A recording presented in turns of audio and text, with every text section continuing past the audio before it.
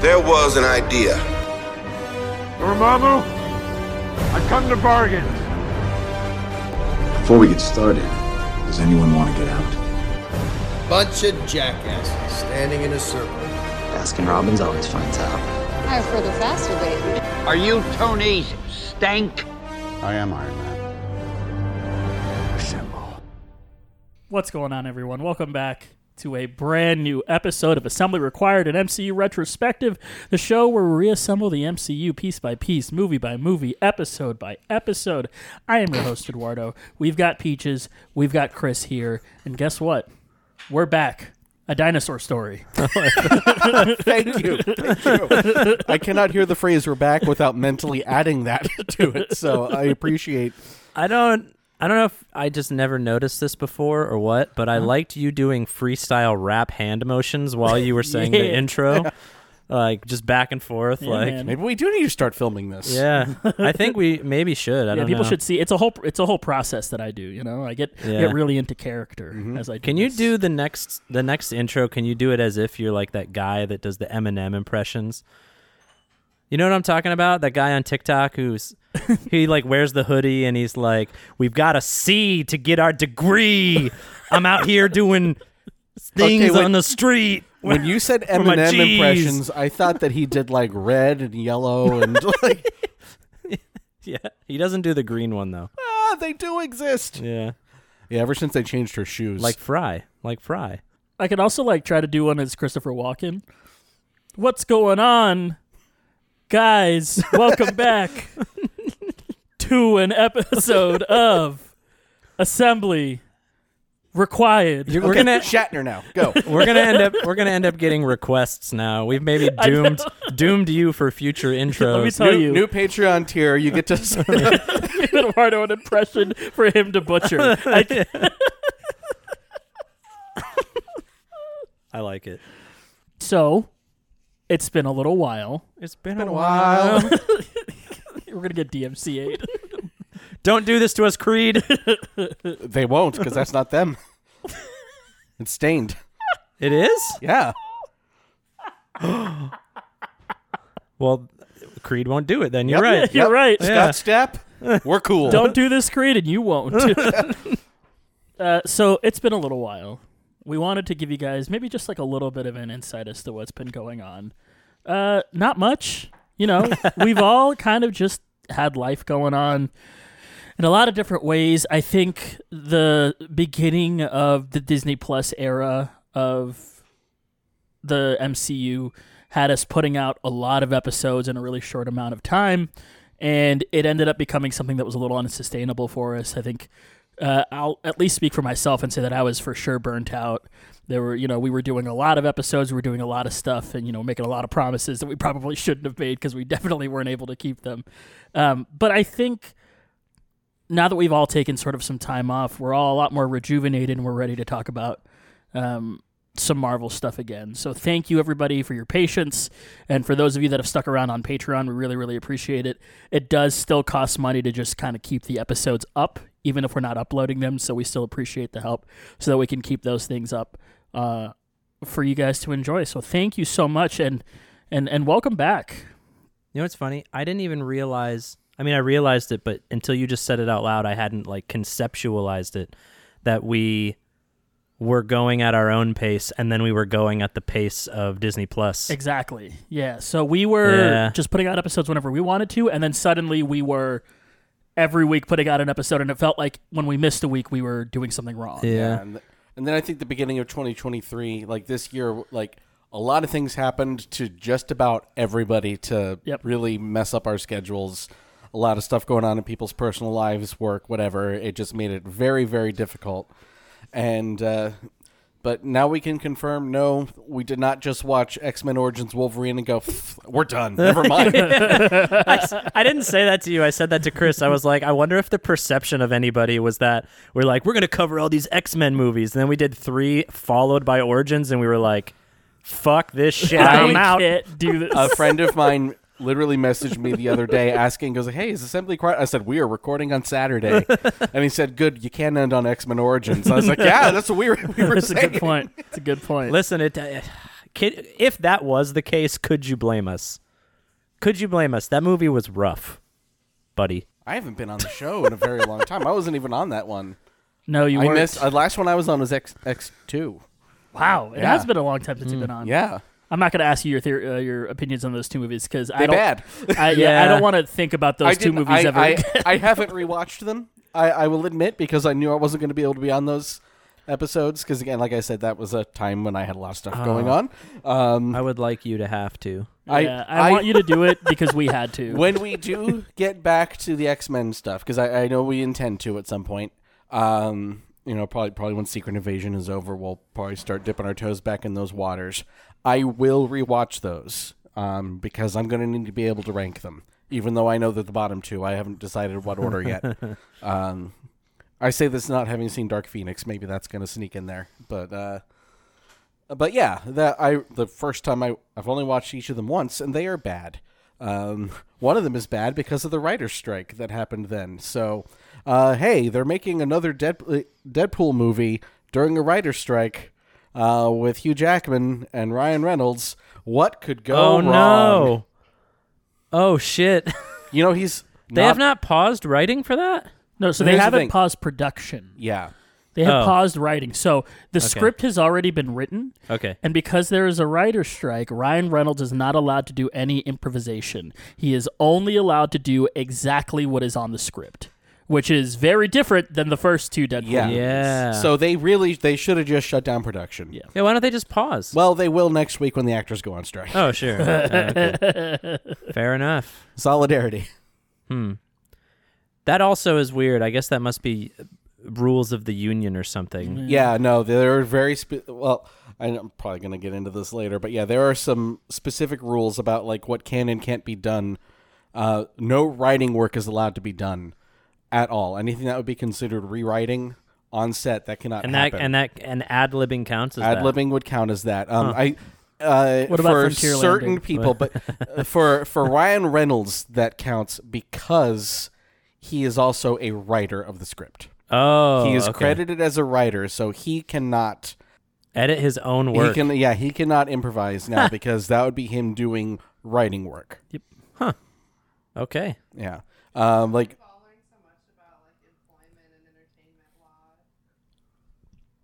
Yeah, yeah, we're recording. Bailey said something you couldn't hear it. Bailey's like, I don't want to be on this episode, and then boom. I give her a heads clearly. up, Mike. Yeah. Oh, yeah, we never do that when we're recording. Worst part is going to have to cut all this because no one's going to be able to hear her. I don't know. We'll find out. No. Who's doing the sound? It's going to have to be one of you guys because I did the notes. Yeah. Even though they're not very difficult. But either way, whoever does the notes, just do your best Bailey voice and put it in there. All right. But yeah, another writer's strike story. The first J.J. Abrams Star Trek movie was filmed during the writer's strike. They had the script done. And J.J. Abrams talked about how it was frustrating that he could not, like, if he thought of a better version of a line, he was not allowed to tell the actor what that was, because that would be, he'd be a scab then. And Alex Kurtzman and Roberto Orci, if I'm getting their names right, hopefully, you know, the 9/11 truther and Alex Kurtzman, they were allowed to be on set in their roles as producers. But they also wrote the screenplay, so they were not allowed to do anything else. Yeah, it was interesting stuff. I remember that movie being good. It was good. Maybe they wrote really well. They didn't need the improv. I think that I think that the strike ended before filming was done. Everyone's, some good things. Not everything ends up being crap during a strike, but there are a lot of things where it's like you really ought to just stop, just wait until it's over. Anyway. Those are basically my feelings on Secret Invasion. You might as well just stop. Hey, everyone. Today we're going to be talking about Secret Invasion, Episode 1, Resurrection by Ali Salim, written by Kyle Bradstreet and Brian Tucker. Ali Salim was director. My apologies. Directed by Ali Salim. All right. And he's directing every episode. Is he? Yeah. All right. This summary comes to us from Collider. hardly know her. Everett Ross heads to a clandestine meeting with an operative agent called Agent Prescott, who is obsessed with the idea that Skrulls are trying to take over the world by bringing about a global war. I called basically at the beginning that this guy, Ross, was a Skrull. I don't want you to feel like you didn't do a cool thing, but I feel like that was very obvious. It was very clear from the exact beginning that I was like, oh, he's a Skrull. Right, because you're like, he's not in this show. Right, exactly. I was saying this to Chris on the way here. I wonder if we're gonna. I mean, maybe the bit has already revealed itself, and it won't be a surprise because of this. But they could, in a Skrulls show, they could put a bunch of cameos in from other MCU actors. They could, but that would also mean that the person has been snatched. I guess it doesn't technically have to mean that. Do you think? Yeah, I don't think that Ross not was necessarily because. Now there is a chance that Ross has been snatched, and they will rescue him, and he actually will end up being a part of the show at some point, maybe like in episode 4 or 5 or something.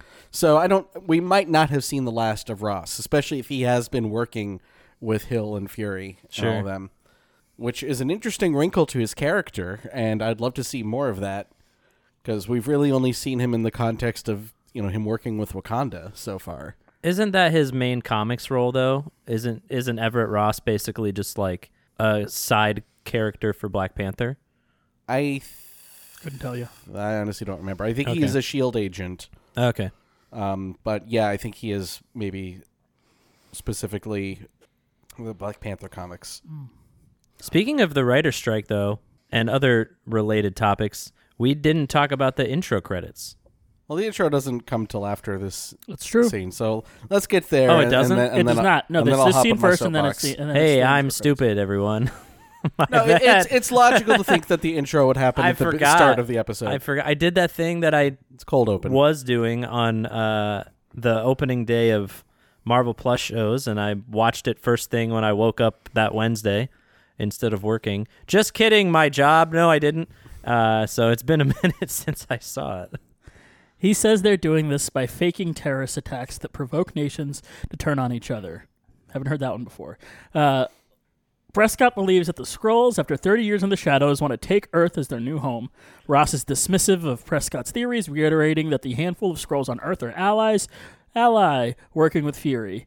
Ross also reveals that Fury is on Saber, the space station first shown in Spider-Man Far From Home, and that he'll need a lot more evidence to bring him back to Earth, but Prescott has that covered. He gives Ross the details of an impending attack, which he refers to as the one that sets the world on fire. Ross agrees to take the information to Fury, but Prescott suddenly suspects Ross of being a Skrull and attacks him. Ross kills Prescott in the struggle and escapes with the evidence, calling Maria Hill for an extraction. While he tries to make it to the rendezvous, Ross is chased by a strange Russian-speaking man. After a tight chase sequence, Ross falls off a building, landing conveniently in front of Hill's car. He tries to save Ross, pulling a gun on the stranger, who reveals himself to be Talos. Ross dies, turning back into his natural Skrull form, confirming that the conspiracy is real. That fall was violent. Yes. I did not expect that. The way he landed felt like almost like The Boys. Kind of. Like with how much, just how, I don't know. It was visceral. Yeah, it was kind of a lot. I don't know. My initial impressions on the show are Marvel asking a really daring question. What if we got all of the old people of the MCU and put them in a show together? And that's kind of what this is to me so far. And it was just like, man, they really just took all the old people and put them in here. Like, you don't even mean like from the beginning of Marvel. You mean literal humans, old human beings. Samuel L. Jackson is so much older than I think he is. Every time I find out his age, I'm like shocked. Is he in the 80s? He's like 74 or something. Okay. I'm going to look it up right now. I looked it up when we watched it. He's in his 70s. I don't remember exactly where in his 70s. He does not look like he's in his 70s. He's shockingly old for how young he looks. Yeah. I mean, you know what they say, Hollywood helps you not age. Yeah, because you have money to do plastic surgery. It's pretty crazy. I mean, there's another thing they say, but I feel like I can't say it, so... I don't know what Bailey's cackling about because I don't know the saying. Because she knows what I'm talking about. Yeah, he is 74. He was born in 1948. Wow. So the credits. For those that do not know, the credits are actually generated by AI. Chris, I want to hear your take on this. I want to see where your feelings are on this, because I don't know if I agree. So let's find out. Well, okay, so my feelings have changed in the ever so slightest way now that I've actually seen it, because I only had heard about it when I sent the message to our group saying I apologize for the soapbox I'm going to be getting on. Still getting on the soapbox, but I will temper it a little bit from, my initial rant that I thought I was going to have to do. AI, air quotes, because this is technically a generative algorithm or whatever. So it's not technically artificial intelligence, but everyone calls it AI as a shorthand. Whatever. This is some Mid-Journey looking stuff. They say that the reason they did it for the show is they wanted the opening credits to make you uncomfortable and just kind of be sort of uncanny. And given that, the monologue that Prescott has at the beginning of the episode when he's talking about what if you couldn't believe everything, that your eyes see, that's not that hard to imagine because the world is like that.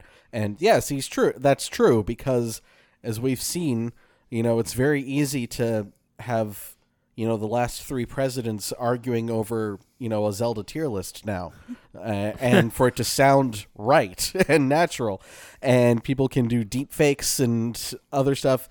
And, this is, we're coming up on an election cycle here in the U.S., and it's going to be the first major election cycle where that's going to be an actual big issue. Like we've already had, I think, Ron DeSantis has been using AI images in some of his campaign stuff because of course that asshole is. But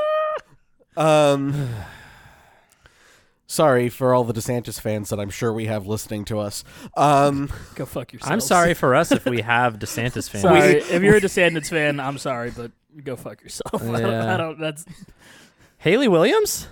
Hell yeah, Haley. Wow. Well, no. Haley Williams also said fuck DeSantis. I want to make it clear that we're not saying fuck Haley Williams. No, she. Oh, well, well, the unmarried person might be saying that.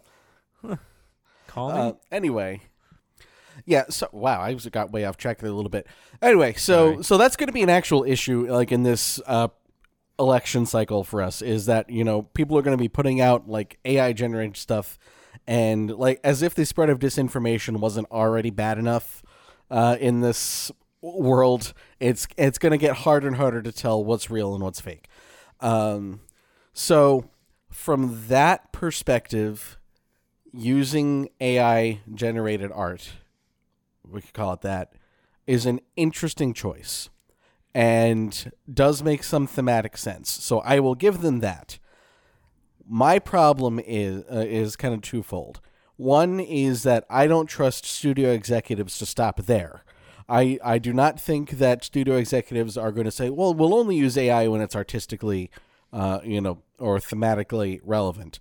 There is nothing that studio heads and producers and bosses in general love more than not paying people. And I think that it is borderline antagonistic for them to put out an AI-generated opening credits sequence when that is literally what the writers are on strike about right now.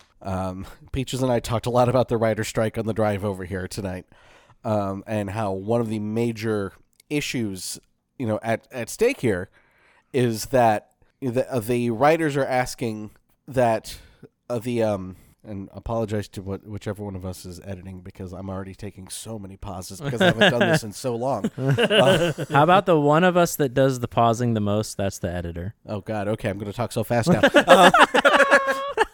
Now I lost my train of thought. God, what have I done? Choo-choo. I've doomed myself. Doomed. Yeah, so one of the issues at stake in this writer strike is that the writers want to make it, part of their contract that producers and studios cannot use AI to generate what is called literary content. So anything that is actually written, scripts, literary material, they call that. So anything that might be used that way. And the counter offer from the studios for that was, no, we'll still do it, but we'll have a meeting with you every year to let you know how it's going, which is just absurd.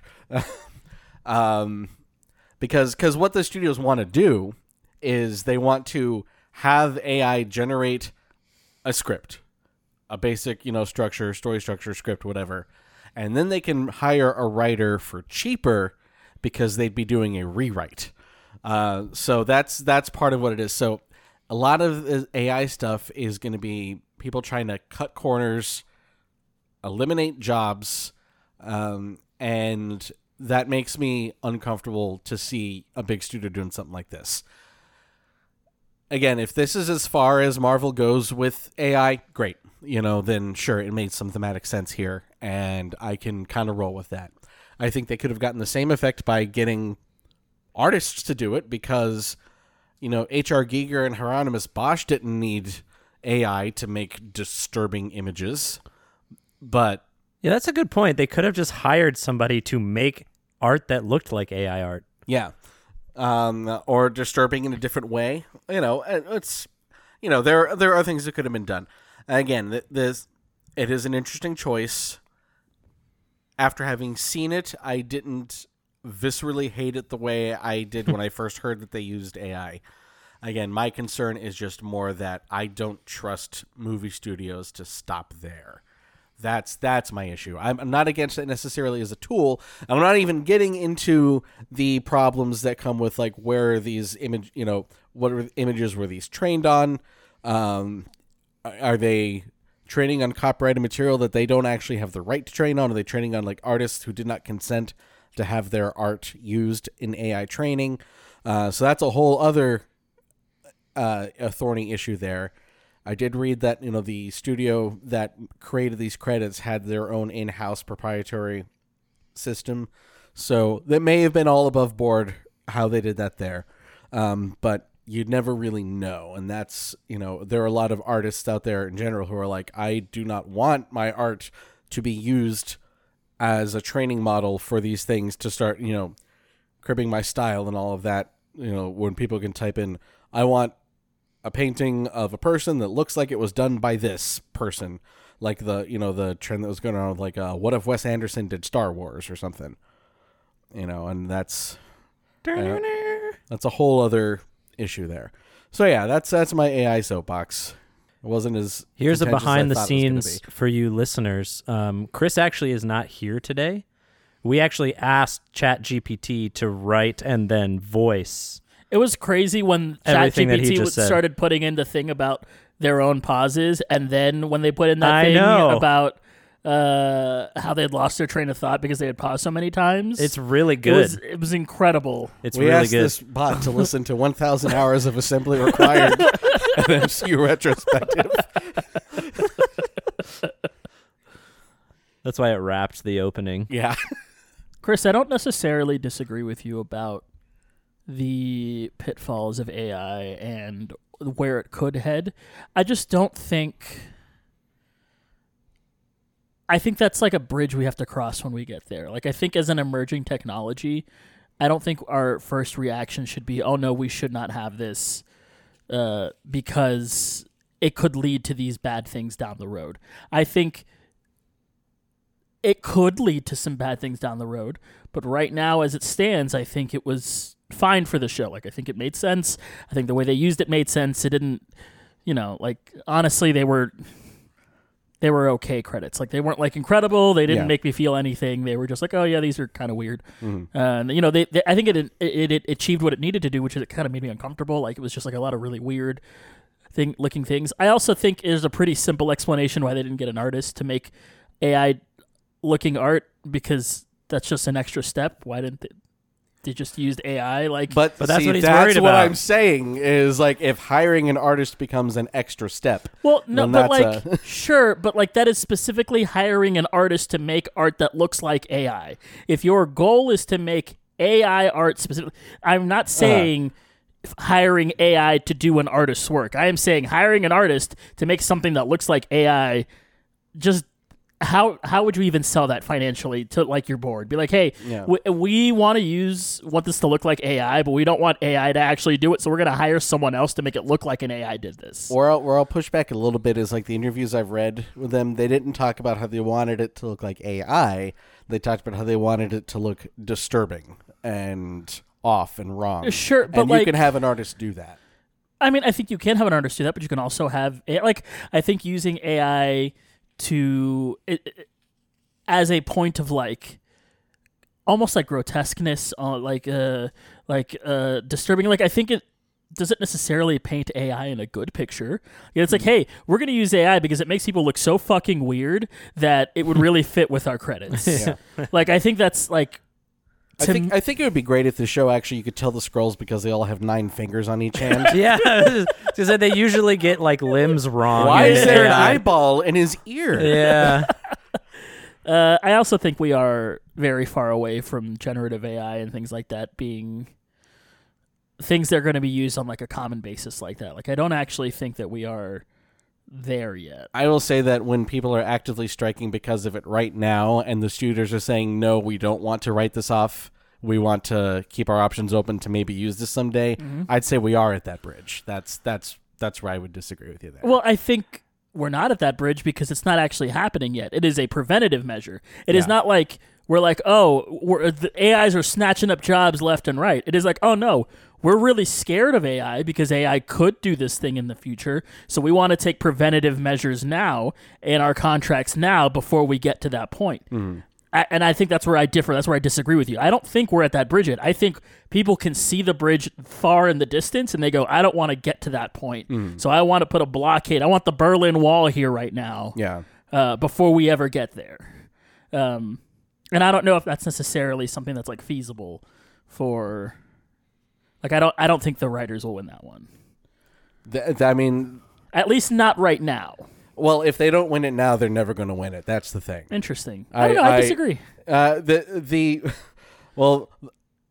My sympathy is always going to end up lying with the artists on this one, I think. But I don't necessarily think it's a matter of sympathy. I also don't have a lot of belief for AI. I don't ever actually believe that an AI can do the job that a human being can do to the degree like I don't think an AI is capable of making art in that way. I agree with that. Where I would disagree, and I think this is what's at issue here, as far as like the strike is going, and the actors are probably going to go on strike, and AI is going to be an issue there too because we're seeing more and more. They're bringing back dead actors, to do stuff. Sure. And granted, a lot of times they have the permission of the estates or whatever, but. They're finding new ways to use this. And again, I don't think that every single way it could be used is bad, but where I see the problem is that I feel like I can pretty safely guarantee that any place that they can use it as a cost-cutting measure to make the shareholders happy, to either cut some people out of the equation, whether it's we're going to have AI generate this concept art that we're going to use, and then we'll bring in artists later to iterate off of that to clean it up. And we can pay them at a lower rate because they're not the initial concept artists. They're just, working off this. Or we're going to have AI generate, a sample script, and then we're going to hire someone at a second draft rate instead of a first draft rate, which is a lower rate. That's why you're seeing, like the writers say that this is an existential crisis for the profession in this moment because they feel like if they don't cut it off now, and with how fast AI has improved over the last year or two. I mean, if you remember, AI art a year ago was, Midjourney and DALL-E and all of that stuff, and it looked funny. It looked bad, and you could tell it was AI, and now it is exponentially more sophisticated at this point already. You could trick a dumb person. Yeah. Well, yeah. It's you can trick people, but the point is that it is already so much more sophisticated than it was a year ago. What's going to look like a year from now, 2 years from now, if it is improving that fast? By the time the next contract negotiation comes up, the studios might be like, no, we like things the way they are now. We're going to, and the writers are afraid they're going to lose their leverage. We can literally get ChatGPT to write us a grocery list. Like, yeah, but a grocery list, again, here's where I disagree. A grocery list is an art. I think, personally, I'm just talking about the development of what it can do. For sure, absolutely. It's come a long way. But I think, at least for me, I don't see, even if, say you did be like, we're going to have ChatGPT make storyboard art for this. Where are they getting the story from? Did we have ChatGPT write the story? Because if they did, I don't think it'll be a good story. Like, I think people, and maybe it's just my false belief in people, I think people would be able to tell the difference. Well, that's the thing that is scary is the order of operations is to save money. They'd say it won't be ChatGPT, sure, but for the purpose of understanding, yeah, we're going to call it that. ChatGPT, write us a series of television, and then they'd beep boop boop. They'd poop out a shit thing, but it's a base. Okay. Then they'd hire Chris to come in and say, okay, here's your base. Edit this, and because this is already, doing air quotes, people, written, I'm going to pay you 80% of what I was going to pay you, or 70% or whatever. And now he's basically writing the whole thing anyway because ChatGPT did such a shit job. I think it is fair to want a full wage for that. Yeah. However, I also think that show would be bad if you did unless you did a full rewrite of the whole thing. I think the show would end up being bad. Like, I don't think you can fix the problems that AI has about not being human. And I think that is the where I see, like, some of these problems might actually just fix themselves because people will create these AI projects and be like, oh, actually, people fucking hate this. Let me ask you weird. something about that, though, because I agree with you. I think that is a problem that a smart person, an intelligent person, might look at something that ChatGPT shits out and go, well, that's not very compelling. Like, I don't want to sell that to an audience. But a person who runs a company and wants to cut costs and save money might go, you know what? We get butts and seats.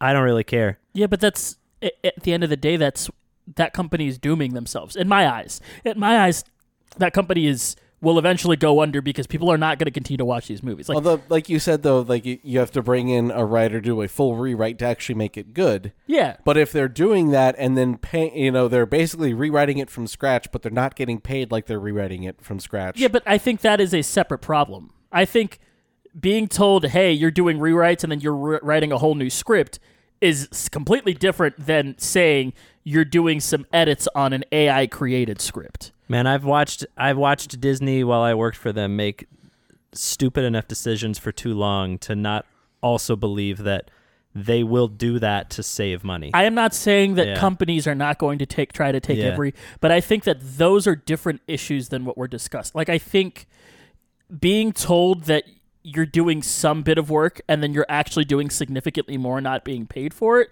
is a struggle that every union should be a part of. Like, if you're doing more work than what your job says you are, that is just, that's Union 101, and that's something your union should absolutely take care of. And I don't even know if AI necessarily even has to be a part of that. Like, if someone wrote a really shitty script and you came in and you rewrote the script, you're not going to be like, well, just because I rewrote some of it, we're only going to pay you this much. Like, I don't think a human can improve an AI script enough without doing significant rewrites for it to be good. Yeah, I'm not arguing with that. Yeah. I think you're right. I agree with you on that. And, sure. and so I think... I just don't think that's going to stop them. Yeah. And I think that they'll fail for it. I think that this...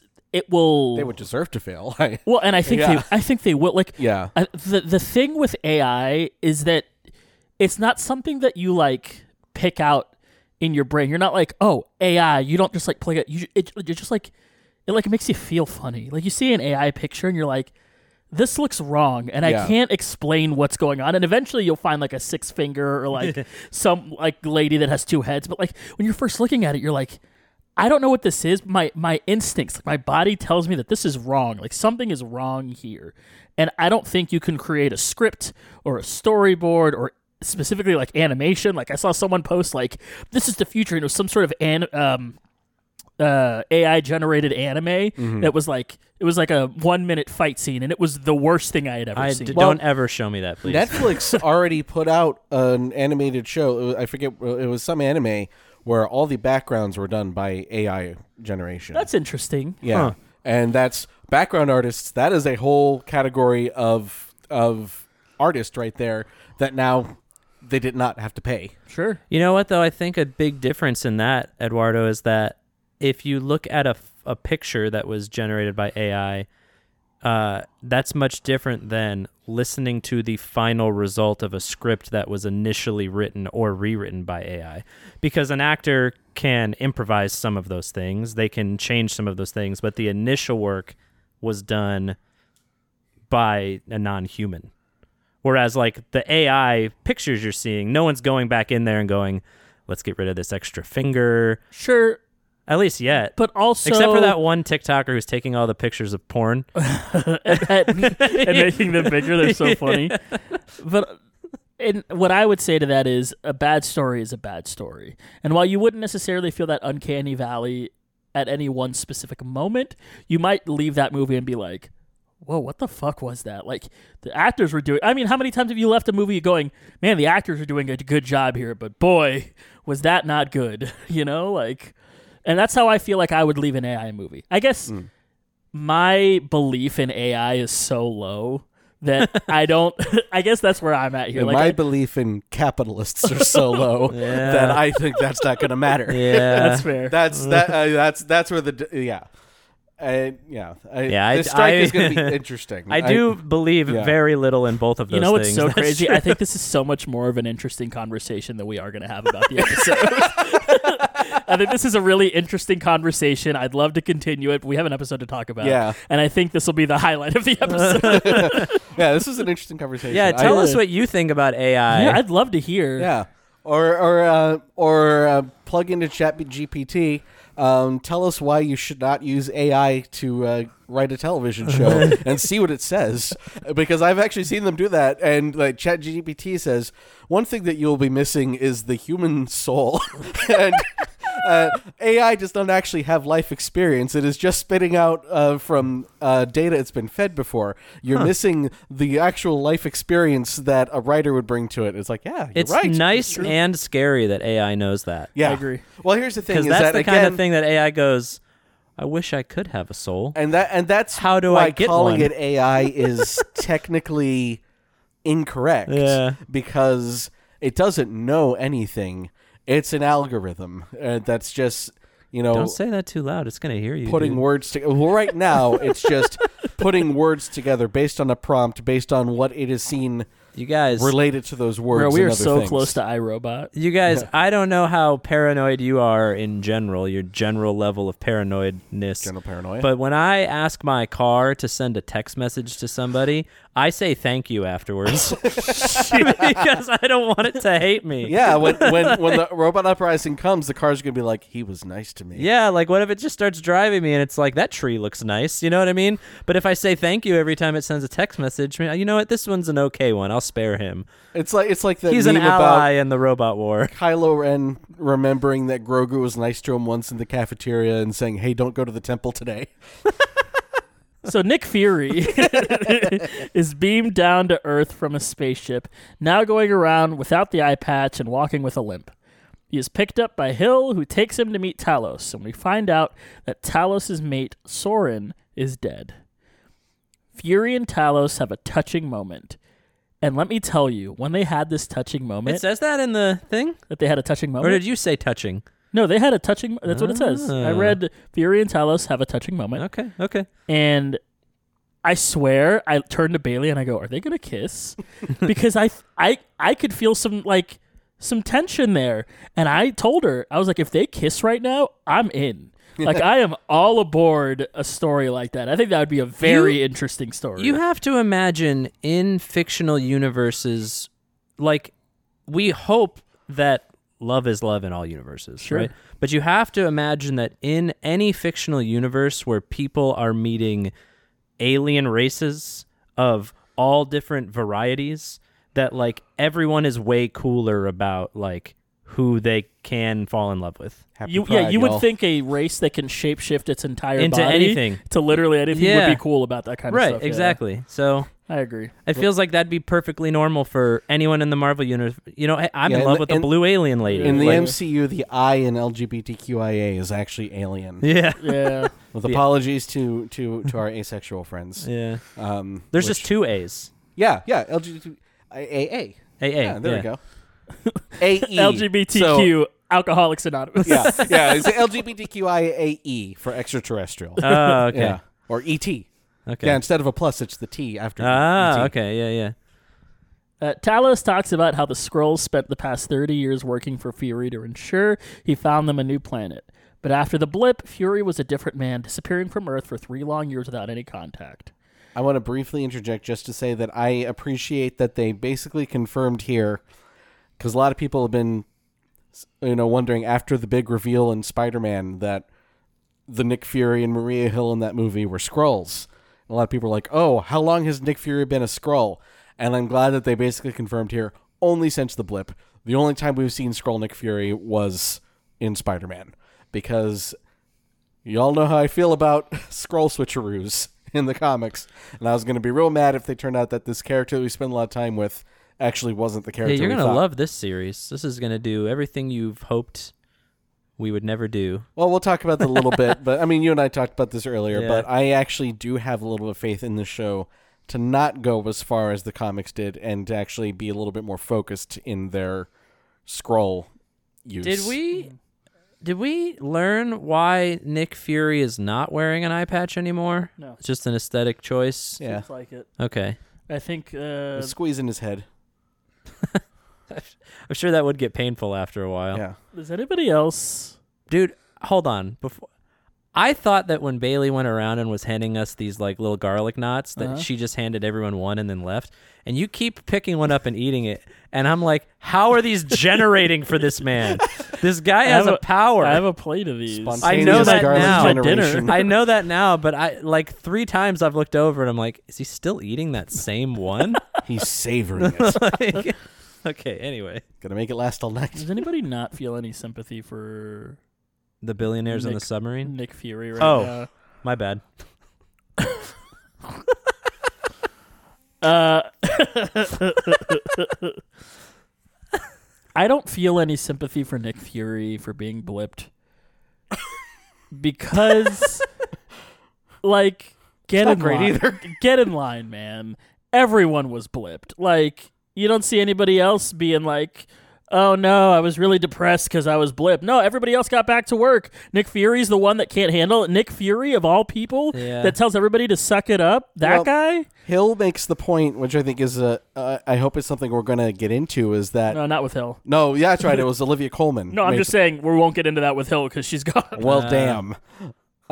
Spoiler. Yeah. Well, it was either Hill or Queen Elizabeth who said that part... Scared the dog. Sorry. That the blip changed Fury, which they say like 20 times in this episode. You've changed, man. You've changed. But that it changed it because he's the guy who has always been, 3 or 4 steps ahead of everybody else, and the blip just proved that no. There will always be something bigger out there that he can't control, and he can't deal with that. I thought it was a Ship of Theseus thing. Like, he's a different person. Like, his matter was deconstituted and then reconstituted. That's actually an interesting question. So he's literally a different... It's a Ship of Theseus thing, right? All the blipped people were ships of Theseus. Yeah. They were disintegrated into dust and then reformed. Wow. That's crazy. All those poor people that... We always talk about, like, during the blip, like, all the people that, like, pilots are gone and suddenly planes are falling out. What about the people that were in planes and then were brought back? They're, like, sitting, waiting for their drink. That's true. And then they're just back and, like, shit, and they just start... My headcanon, until proven otherwise, is that Bruce took that into account when he snapped and was like, bring everybody back, but in a manner that is safe. That's not how I took what you were just saying. I was thinking, like, if a plane is being piloted and the pilot is one of the snapped. All the people left in the plane. Well, yeah, that too. Oh yeah, they still died. Yeah. That too. Yeah. Yeah, they didn't come back. Oof. Talos also tells Fury that his daughter Gaia disappeared after a point as well, having become disillusioned with the condition of her people. Talos himself was kicked off the Skrull Council and exiled, allowing the rise to power of another disillusioned young Skrull who shares a history with Fury, Gravik.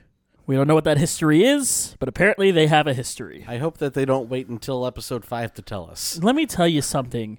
Seems like the trajectory. I am very tired of the MCU mystery box. When we first started doing these Disney Plus shows, I was all in. And then every single show has been like this, it feels like. You don't really know what the show's about, and then like an episode or two before the finale, they're like, here's everything, blah, blah, blah, blah. And they just sort of vomit it out, and then they have a big finale. And I am very tired of that format. It worked for WandaVision, and it 95% worked for Loki. I still have some issues with how the finale was handled, but like for those two shows, it's like, okay, yeah, because the shows were strong enough and were giving you some answers as the show went on. Like, it would be different if, like, we didn't actually meet Agatha Harkness until the final episode of WandaVision, but we got 3 episodes with her as Agatha. Whereas I bring up Hawkeye as this example all the time. Hawkeye would have been a better show if we had gotten a Kingpin reveal in episode 3. Sure. Not just because more Vincent D'Onofrio makes a show better, but having that character, the Kingpin, as a presence in the series instead of just a surprise for the end of episode 5 that wasn't actually a surprise because we'd all figured it out, and then have him in one episode. He's not a character in the show then. He's a plot device. Yep. It would have made the show more tense, too. Yeah. I would have liked that. I don't know, though. I am not disagreeing with what you guys are saying. Maybe we could have made the other things that didn't need to be a mystery box less mystery boxy. But this is the perfect show to be a mystery box. I will agree with you on that. Well, and that's maybe the problem. So is that it's almost a cry wolf situation because you're like, I've had enough of this, please. I'm so tired of mystery boxes, but this is the perfect one for them to have it. So like, I'm like conflicted. Like, obviously, I am exhausted by it because it has felt like every single show has gone this direction. Yeah. But this show does make a lot of sense to be like that, and so it's. Yeah. And also, Bailey brought this up. It feels like they are like trying to get like a redo on Falcon and the Winter Soldier. Like, this feels very Falcon and the Winter Soldier-y because it's got a lot of that SHIELD stuff. You know what I mean? Like, it's got a lot of that. Yeah. That DNA, that story. That type of story that we don't really see in the MCU anymore, that I think started with the Captain America movies, specifically Winter Soldier. Yeah. Like, I think that style of MCU property is only really told in things like Falcon and the Winter Soldier and in this, like, stuff about S.H.I.E.L.D. and stuff like that. And an MCU spy show about old people. About old people trying to uncover a conspiracy of shape-shifting aliens. That can be a mystery show in a good way or a bad way. And the good way is if the conspiracy plot keeps us guessing the whole time and it all makes sense when it's all said and done. The bad way is if they try to make all these characters and their motivations murky and we're like, well, what's Fury's connection to Gravik? That's going to get annoying as hell if we don't find out until episode 5 or 6 what the deal is. Yeah. I want to find out in episode 2 what Fury's history with Gravik is, because it is now so personal because Gravik murdered his best partner. Yep. Maria Hill has been like everything to Fury, especially since Coulson left the picture. So the fact that she is now gone and this person that he shares history with killed her, we need to know as soon as possible what that history is. Because I don't want to guess. I don't want to be sitting here going, oh, is he Nick Fury's secret half-alien son? Oh, did he and Nick Fury go camping one time? I don't know. Are they in love? Yeah. They go camping? Yeah. It could be anything. Oh, did Nick Fury accidentally run over his dog in the parking lot. Why does Gravik feel this way about Nick Fury? If they keep us guessing on it, I'm going to be annoyed as hell. If they tell us and they use that to inform the rest of if they tell us and they use that to inform the next 5 episodes of the show, then that's going to be good. Is this I a want 6? to understand. Yeah, it's a 6 episode. I thought it was an 8. I wish. Or do I? I do not. We'll find out. I don't know. If it were an 8, they'd probably wait till episode 7 to tell us. You're right. Instead of 5. What if Nick Fury did have a secret son, and this guy keeps taking the form of what his son looks like? That makes more sense. I could actually see that being the case. But I would like them to explain that next week, if that is the case. I agree. Yeah, because now keep dreaming, buddy. Yeah, because you can tell us, oh yes, this is personal to Nick Fury.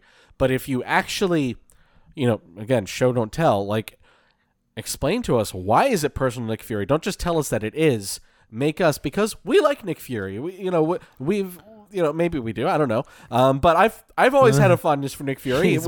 He's been around since the very beginning of the MCU. I don't know. He has been in the helicarrier quite often. Oh yeah. I don't know. Here's what I think they can do to get away with fast tracking that. We say that it's important to make all of these things standalone so that a new watcher can watch them and not feel like they're being rushed. But at the same time, one of my long-standing issues with these Disney Plus shows usually ends up being that the final episode feels like it's 3 episodes packed into one because it moves so fast. Why not put this on the other end of this? The other end of the chronological order of episodes, right? Put the fast episode at episode 2. Put the fast episode at episode 1. Give us all the information we need really fucking quick. Mm-hmm. Then you can tell the whole story like you're asking for over 5 episodes. Because yes, we need to make this show available to new people as well. But a lot of the viewers already have a lot of history with Nick Fury. We already know a lot about his character. We already know a lot about some of the other characters in the show. So you can get right into we don't need to tell you more about Nick Fury. Mm-hmm. We're going to tell you more about this relationship that he has with this person. And then here's the rest of the show. Make it fast in the beginning. And then well-paced throughout the rest. Yeah. You know what show did that well? Loki? The Good Place. Yes, it did. Yeah. The Good Place. I fucking love And The this Good is something Place. Mike Schur talked about. Episodes that would have been the season finale of another show, they made episode 6 or 7 of their season. Yeah. And they could have dragged everything out, but they kept the pace up because they're like, well, first of all, they think the audience is smart enough to roll with it. And they're like, we could drag this out, but what is the purpose of dragging it out except, to show off how clever we are as writers? Well, I think they're really the Good Place does a really good job of not overstaying its welcome. Mm-hmm. Like, I think it ends at the perfect time. Like, Yeah. I think it does a very, very good job of being exactly as long as it needs to be. Yeah, that is also true. Which is something that I think properties are starting to losing nowadays, where they're like, they're need that money, baby. Yeah, they're being worked. I fucking love The Good Place. Yeah, same. I just started rewatching it yesterday. Actually, was it yesterday? Yeah, yesterday. Me too. Nice, dude. I also saw on TikTok there's like a behind the scenes, and I'm not going to spoil exactly what it is, but the cast is brought together and they read the twist for the first season for the first time, and it's very fun to watch. That is an incredible video. Yeah. I need to watch that. I haven't seen that. So Gravik is essentially the leader of a rebellion among the young Skrulls, basing himself in Russia. Since Skrulls are immune to radiation, these rebels are using abandoned off-the-books nuclear plants in the country as bases. And Hill and Talos have no idea where Gravik actually is. Hill tells Fury that Prescott had found schematics for a dirty bomb, which he thinks the Skrulls will use to stage a terrorist attack that will be credited to a radical group called Americans Against Russia, provoking a war between 2 major powers. I'm glad you corrected that because Americans Against Russia sounds like it could be a racial group. Yeah. The Skrulls have since stolen the materials they need from a site in Kazakhstan, so the threat is real and possibly existential. It's an interesting way to write that. Fury, presumably shocked by the stakes of what he's walked into, abruptly leaves for a walk. Meanwhile, at the White House, James Rhodes, now a presidential advisor, informs President Ritson that Fury has left Saber and that Maria Hill and Nick Fury have gone AWOL. Dasher, Dancer, Prancer, Vixen, Comet, Cupid, President Ritson. Okay, quick, but do that, but as Arnold Schwarzenegger. Dasher, Dancer, Prancer, Vixen, Comet, Cupid, President Ritson. Put that cookie down. President Ritson was elected to lead, not to read. He's not a tumor. The president tells Rhodey to deal with it. Back in Moscow, Fury's walk takes him past a couple who gives him dirty looks and a girl playing with a ball who is shocked by his appearance and has to be led away by her mother. Two men then attack Fury, putting a hood on him and pushing him into a car. He is taken to meet Sonya Fallsworth, a charming but undoubtedly deadly MI6 agent. Fury and Sonya clearly know each other, exchanging some fun banter. While she gets him a drink, he takes the chance to plant a camera on an owl statuette. They drink and talk about the Skrull Rebellion. What? Who? They drink and talk about the Skrull Rebellion, which Sonya is also trying to stop. Fury asks Sonya about the heist in Kazakhstan, and Sonya says she doesn't know about it, which Fury says is a lie. Sonya expresses doubt in Fury's abilities, saying that he was changed by the snap, and that the incident showed him that no matter how hard he tries, there will always be someone stronger. But Fury says that his experience with the Skrulls gives him an insight into their situation that nobody else has, proposing an alliance. Sonya, however, doesn't want his help and tells him to go back to his space station. Fury leaves, but he now has an advantage. I really enjoyed this scene. I would like to see more of Samuel L. Jackson and Olivia Colman together. I liked that a lot. I thought that was one of the highlights of the episode for me. I agree. And then we move 312 kilometers south of Moscow, where a young man approaches a gate with armed guards. Gaia, played by Emilia Clarke, meets him and asks him to reveal his true form. After confirming that he's a Skrull, she allows him into the compound, which she calls New Skrullos. Very original. Gaia introduces the new Skrull Beto. They got the idea from New Asgard. The new Skrull Beto to their home and their ways, giving him a Skrull fruit grown on the compound and promising him that the risks he took to get there were worth it. New Skrullos is an abandoned nuclear plant, just as Hill and Talos had theorized, with over 500 Skrulls, including children, living there. Not everyone is a rebel. Skruldrin? Yeah, Skruldrin. But only the warriors are allowed to leave, taking on human forms and maintaining them for as long as possible. Gaia then leaves Beto and goes into a restricted room where Gravik's lieutenant, Pagon, inducts a new Skrull warrior named Brogan. A shadowy figure watches from above. The other Skrulls bring in a prisoner, the leader of Americas against Russia, and Brogan takes his form. Then they hook up the human to a machine. This would have been a very, very different episode.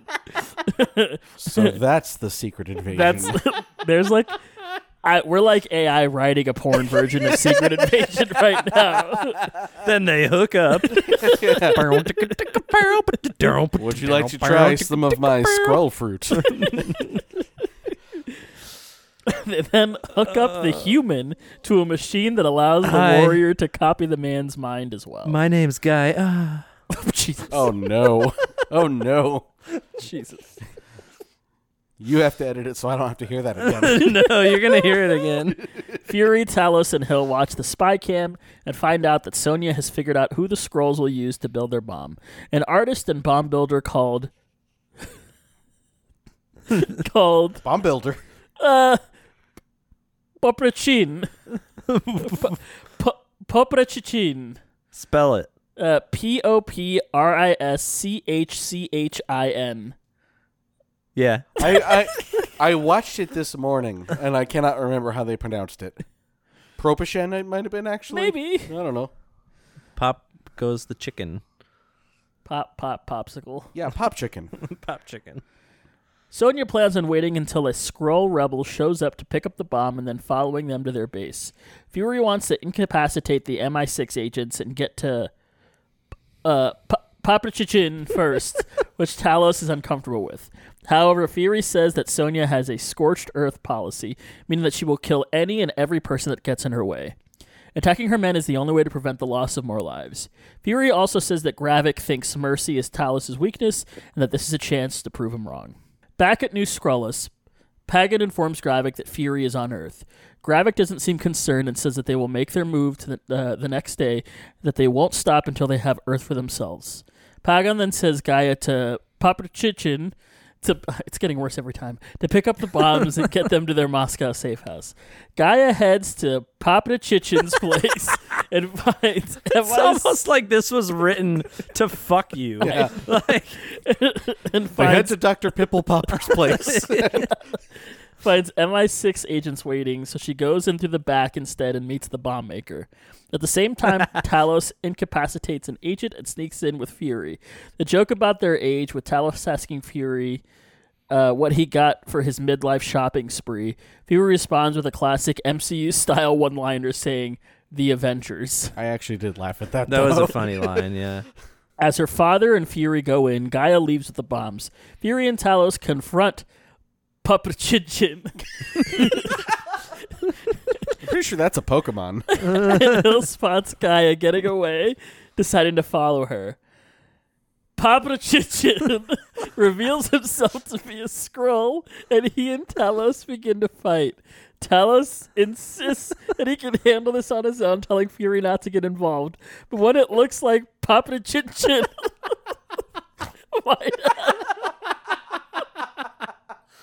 the upper hand, Fury kills him, leaving Talos feeling upset and betrayed. I think that was the last one. Yeah, you won't get Paprachichin again. Somebody count how many times I said that. It's gotta be. I think it was one each, actually. It was a little different every time, so... one. I think it's Peppercino. Yes, Peppercini. Hill follows Gaia underground. Gaia attacks her and manages to get away, but Talos arrives and starts chasing her with a gun. Gaia reveals herself to her father, who informs her that her mother is dead, implying that she was killed by Gravik's rebels, and asks her to give him the bombs. But Gaia runs from him and later breaks down in tears. I find the one part of this episode that I really did like was when Fury kills the Skrull, and there's like it's not a moment of tension between him and Talos, but there's like a moment of sadness. Yeah. You know, there's like a moment of, I asked you not to do this. This is like the one thing that I don't want you to do is to kill my people. Yeah. And he's not like angry with him, but he's really sad. Yeah. I really am... How I felt when this episode ended was like, there are things in here that if they, continue exploring it, this could end up being a really good show. Yeah. And that's one of them. That is certainly, that adds an interesting dynamic to their relationship. Fury heads to a bar where one of the patrons makes a knowing comment that implies that Fury isn't the man he once was. Why would people say that to a random stranger? I don't know. He walks up to the bar and the guy's like, "You're not who you used to be, And he's like, "Who the fuck are you, man?" Yeah. Like, I don't know you. I think, didn't he say that was someone that he knew, like it was one of his operatives that he had during the Cold War? Oh, was like it? When he was yeah, because that's a conversation he has with Hill then, and she's like, "Make your friends with the local," and he says, "How do you think I kept the Cold War from going hot? I had people everywhere." Interesting. And he refers to them as spooks, and she goes, "You can't say that," and he says, "You can't say that," and I thought that was very funny. I thought that line, not the spooks line, the Cold War line, I thought that was not necessarily about that specific human. I thought that was him just saying, "Yeah, I bought drinks for people at bars before." Yeah. Oh, see, I took it as he kind of knows people everywhere. That could be it too. He knows assholes everywhere. Yeah. You just start talking shit the first second they see him. Yeah. Hey. Man. I mean, that's kind of his thing too. That's true. He does talk a lot of shit. I respect it. Yeah. Fury buys him a drink and walks away, joining Maria Hill at their table. They talk over a game of chess, and Hill asks him why he abandoned Earth. After some hesitation, he says that he had a crisis of faith. Much like all the others, Hill shows doubt in Fury's ability to stay ahead of his enemies and says that if he doesn't figure things out, someone's going to get hurt. Foreshadowing. Whoa. Later, Fury thinks about the snap and the moment when he died, clearly still working through it. Gaia delivers the bombs to Pagan. She tells him that someone was waiting for her but doesn't say who and suggests that maybe they should postpone the strike. Pagan, however, thinks that things are going exactly according to plan. Gaia then meets with Talos, giving him the time and location of the attack, the Unity Day celebrations the next day, and telling him that Gravik knows Talos will be there. She also tells him that Gravik has hundreds of operatives in deep cover, many of their identities unknown even to each other. There are to be 3 couriers, including Gaia, carrying bombs in 2 bags that she will mark with infrared spray. The next day, Hill, Talos, and Fury spot Gaia at the location, tracking the bags, but she hands them off to the other 2 couriers. Talos goes after one courier while Hill chases the other, but while they're running off, Fury is distracted by the young girl with the ball whom he saw earlier. He follows the girl, a Skrull who constantly shifts forms, and leads Fury away in a very Alice in Wonderland-esque sequence. The Skrull, actually Gravik, takes his human form just as Talos and Hill catch up with their target and find that the bags are decoys. With Fury watching, Gravik detonates the real bombs. The crowd descends into chaos as the bombs go off, and Gravik, taking Fury's form, shoots Maria Hill in the confusion. She dies in Fury's arms, and Talos puts him away from the scene. Okay, before we get into the serious bits of this, Yeah. I had this moment where I broke away from what was happening when Gravik kept changing between forms, because I had like an angel and a devil in my head, where my one side was like, it's a pretty cool camera trick, like that's fun to watch, like he goes behind a thing, he's a different person, and then whatever the thing is on the other side, whether it's the angel or the devil, was like, this is only cool from this exact perspective. Like, imagine you're one of the people in the crowd. You just see this dude change into like 4 different people. Well, isn't You're that like, not the same thing with any time Batman disappears? Yeah. Oh, yeah, I know. Or I know. whenever somebody disappears when a bus drives by. Yeah. I know. Have you seen those guys on TikTok that do the magic trick where they put up the sheet and then one of them disappears and the other one's there and it's just him like crawling away? Yeah. Before we get to the actual end of this episode, a question for the class. Uh-huh. Did Gaia lie Yes. to Talos, or did she get lied to by Gravik? I think she lied to Talos. Okay. I think I agree with Eduardo. Yeah, I'm back and forth on this one. I don't know if she was setting Talos up, or if Gravik expected her to tell Talos what was going on, so he had a secret different plan, because she did try to tell them to stop it. Yeah. So that's a point in, favor of her maybe actually having second thoughts about this. Yeah. I will say you do not bring Emilia Clarke into this to make her a villain. I don't think. I think what? I think it'll be an Emilia. What do you mean? I think it'll be an Emilia Clarke redemption type thing. She was a villain in Game of Thrones by the end. And Solo. And she was a villain in Solo the whole time. You know what people hated in both of those movies? When she turned into a villain. I know. But in both of those properties. That's why they're going to do it backwards here. Those are her chops. Her chops are when people actually like what she does, she is not a villain, and then when she doesn't do that, she's a villain. I think. Did they dislike her for being a villain in Solo, or did they just dislike Solo? Solo? They dislike Solo. Yeah. Dislike Solo, which maybe unpopular. I feel like I'm coming around a little bit on Solo. Like I feel like I've gone the other direction on Solo, and I'm finally at the point where I'm like, Solo's okay. I need to revisit it because I've only seen it the one time. There were parts of it I really enjoyed, and there were parts of it that I thought, why are we making this movie? No one asked for this. We didn't need this. And there are parts of it that were just so reeking of prequel bullshit, by which I mean not like the Star Wars prequels, because there are aspects of the Star Wars prequels I actually really enjoy. I mean the annoying thing that all prequels do, where they have to explain every little thing. Here's how Han Solo got his gun. Yeah. Here's how Han Solo got the name Solo. This is where he got the dice that hang on his windshield. The dice that were an inside joke that nobody even knew about in the 70s and 80s that they decided to make very important in the sequel trilogy. Yeah. So I was a little annoyed by a lot of that stuff. But there were the opening sequence of Solo where it's Han and Kira and they're dealing with the weird worm lady. I thought that was super fun. So there are aspects of Solo I liked, so I need to give it another shot. She's also someone, I forget who she is, but like it's already been it's come out who Emilia Clarke is playing, and she's someone with powers.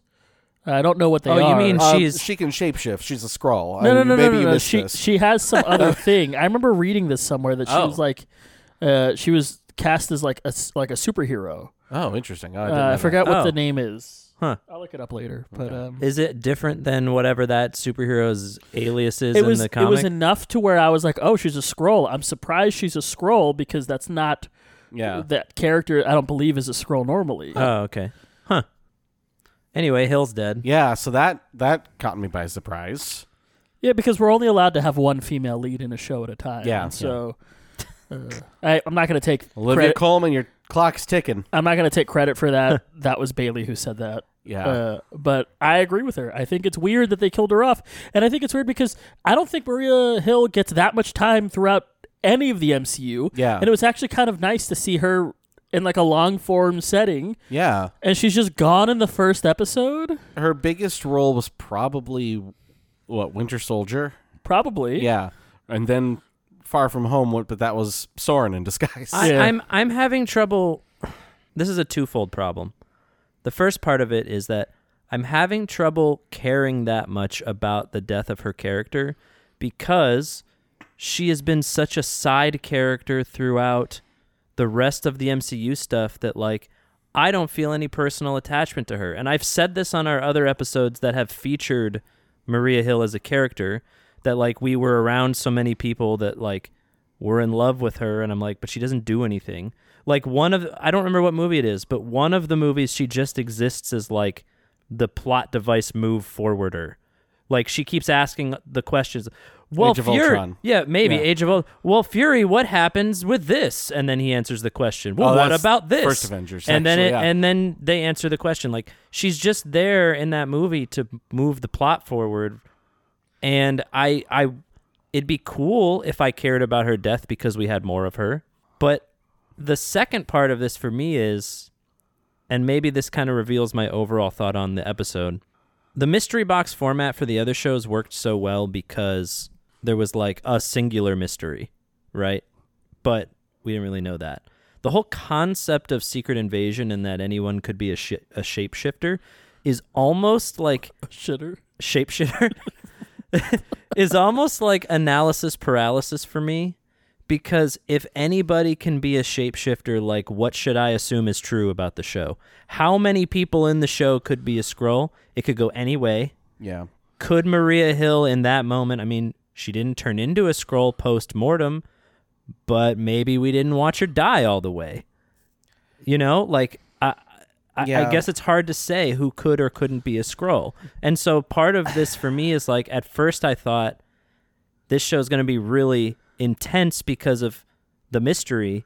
But while I was watching it, I was like, maybe too much mystery because anyone could be anything? I hate the concept of anyone can be a Skrull. Like, I really actually dislike that as a concept for a TV show because it feels like the stakes and the like, it feels like it's a cheap way to write things off. It feels like manipulation. Like what Chris has been complaining about for one whole podcast. Of, I hope they don't do this because they could just say, we didn't like this decision we made. They were a Skrull. Yeah. And I don't want that to happen with this show. I hope it doesn't because this show is being very upfront about being what it is. Mm-hmm. But I also think the combination of me not really caring about Maria Hill as a character and the theme of the show, I'm like, is she dead? Who can say? Yeah, as far as the whole Skrull thing goes, if they keep it focused and not just using it for shock twist values and make sure that when it's revealed that someone's a Skrull, it actually makes sense, then great. But I've, been banging the drum for years how... What about the show? Paradiddle. I have been saying for a long time that... Wow, what a weird percussionist reference I just made. Y'all know what a paradiddle is. I know what a paradiddle is. For those of you at home, a paradiddle, when you're drumming, you have you're drumming with both hands, is when you are doing like 16th notes, if you will, and you drum right, left, right, or left, right, left. It's paradiddle. I'm like doing it with my hands, and you can't see it, but right, left, right is paradiddle. Yeah, but anyway, or it's when you're banging the drum, and you give her a little paradiddle. You've been banging the drum for years. Yeah, you've been paradiddling her. I've been banging the drum for years since I was a wee lad. Ever since I was a wee boy. And my ma gave me a little tin drum. I don't know. Danny? Yeah.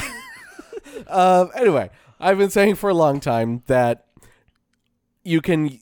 A lot of times they just use the scrolls in a very cheap way, and that is my biggest fear for the show, is that they will do that. And honestly, if they reveal that Maria Hill is not really dead and that was a scroll, that's cheap. I agree. I'm not saying I wanted Maria Hill to die. My biggest sadness about her dying is that I felt like overall she really hasn't had enough to do, because when she does get to do stuff, I like her, So, and it's sad to see her go. And my other big problem with his death, and I hate to be this kind of nitpicker because I'm usually not, but why, when you're dealing with shapeshifters, you are investigating a terrorist attack that is about to be perpetrated by said shapeshifters, it happens, why would you run to the first Nick Fury that you see? Yeah. But also, if you're Nick Fury and you're dealing with shapeshifters, why would you mysteriously follow a person that looks like the exact same little girl you saw the night before instead of the mission? I think that he knew that was Gravik, so as far as he was concerned, that was the mission. Ah, okay. And I think whatever his personal thing with Gravik is, maybe... I mean, he definitely had a shot there. on him at one point, and he didn't take it. Yeah. So I think that you can explain a little bit. But her just kind of running to Nick Fury, I don't see Maria Hill as the kind of person that would panic and forget what she's dealing with here. Yeah. So that bothered me a little bit about her death. It's like, oh, I don't like that that's how she went. And then, there's the whole, I don't know. I mean, it shows that they mean business if they actually did just kill off Maria Hill, which I do think they did. But man, I wish it had been handled a little bit differently. President's a Skrull. Oh, yeah, totally. Calling that now. President's a Skrull. Yeah. Or Don Cheadle. Why'd they show him? Why'd they show the president? Maybe Don Cheadle's Why a do we Skrull. care? President's a Skrull. Anyone could be a Skrull. Anyone can wear the mask. Mm-hmm. You can wear the mask. You guys are both wearing the mask. So that was the first episode of Secret Invasion. I feel like I am very behind on what we normally do here because I forget what the next part is. I think it's our ratings. Quick, open up another set of notes. Yeah, I think for a regular TV episode, I think we're just going to do our rating. Yeah, ratings. What are you guys going to rate this episode? We don't pick an MVP or anything. For me, I said when it was done, because I watched it today. Today's Saturday, we're recording this, so I actually did not watch it for the first couple days it was out.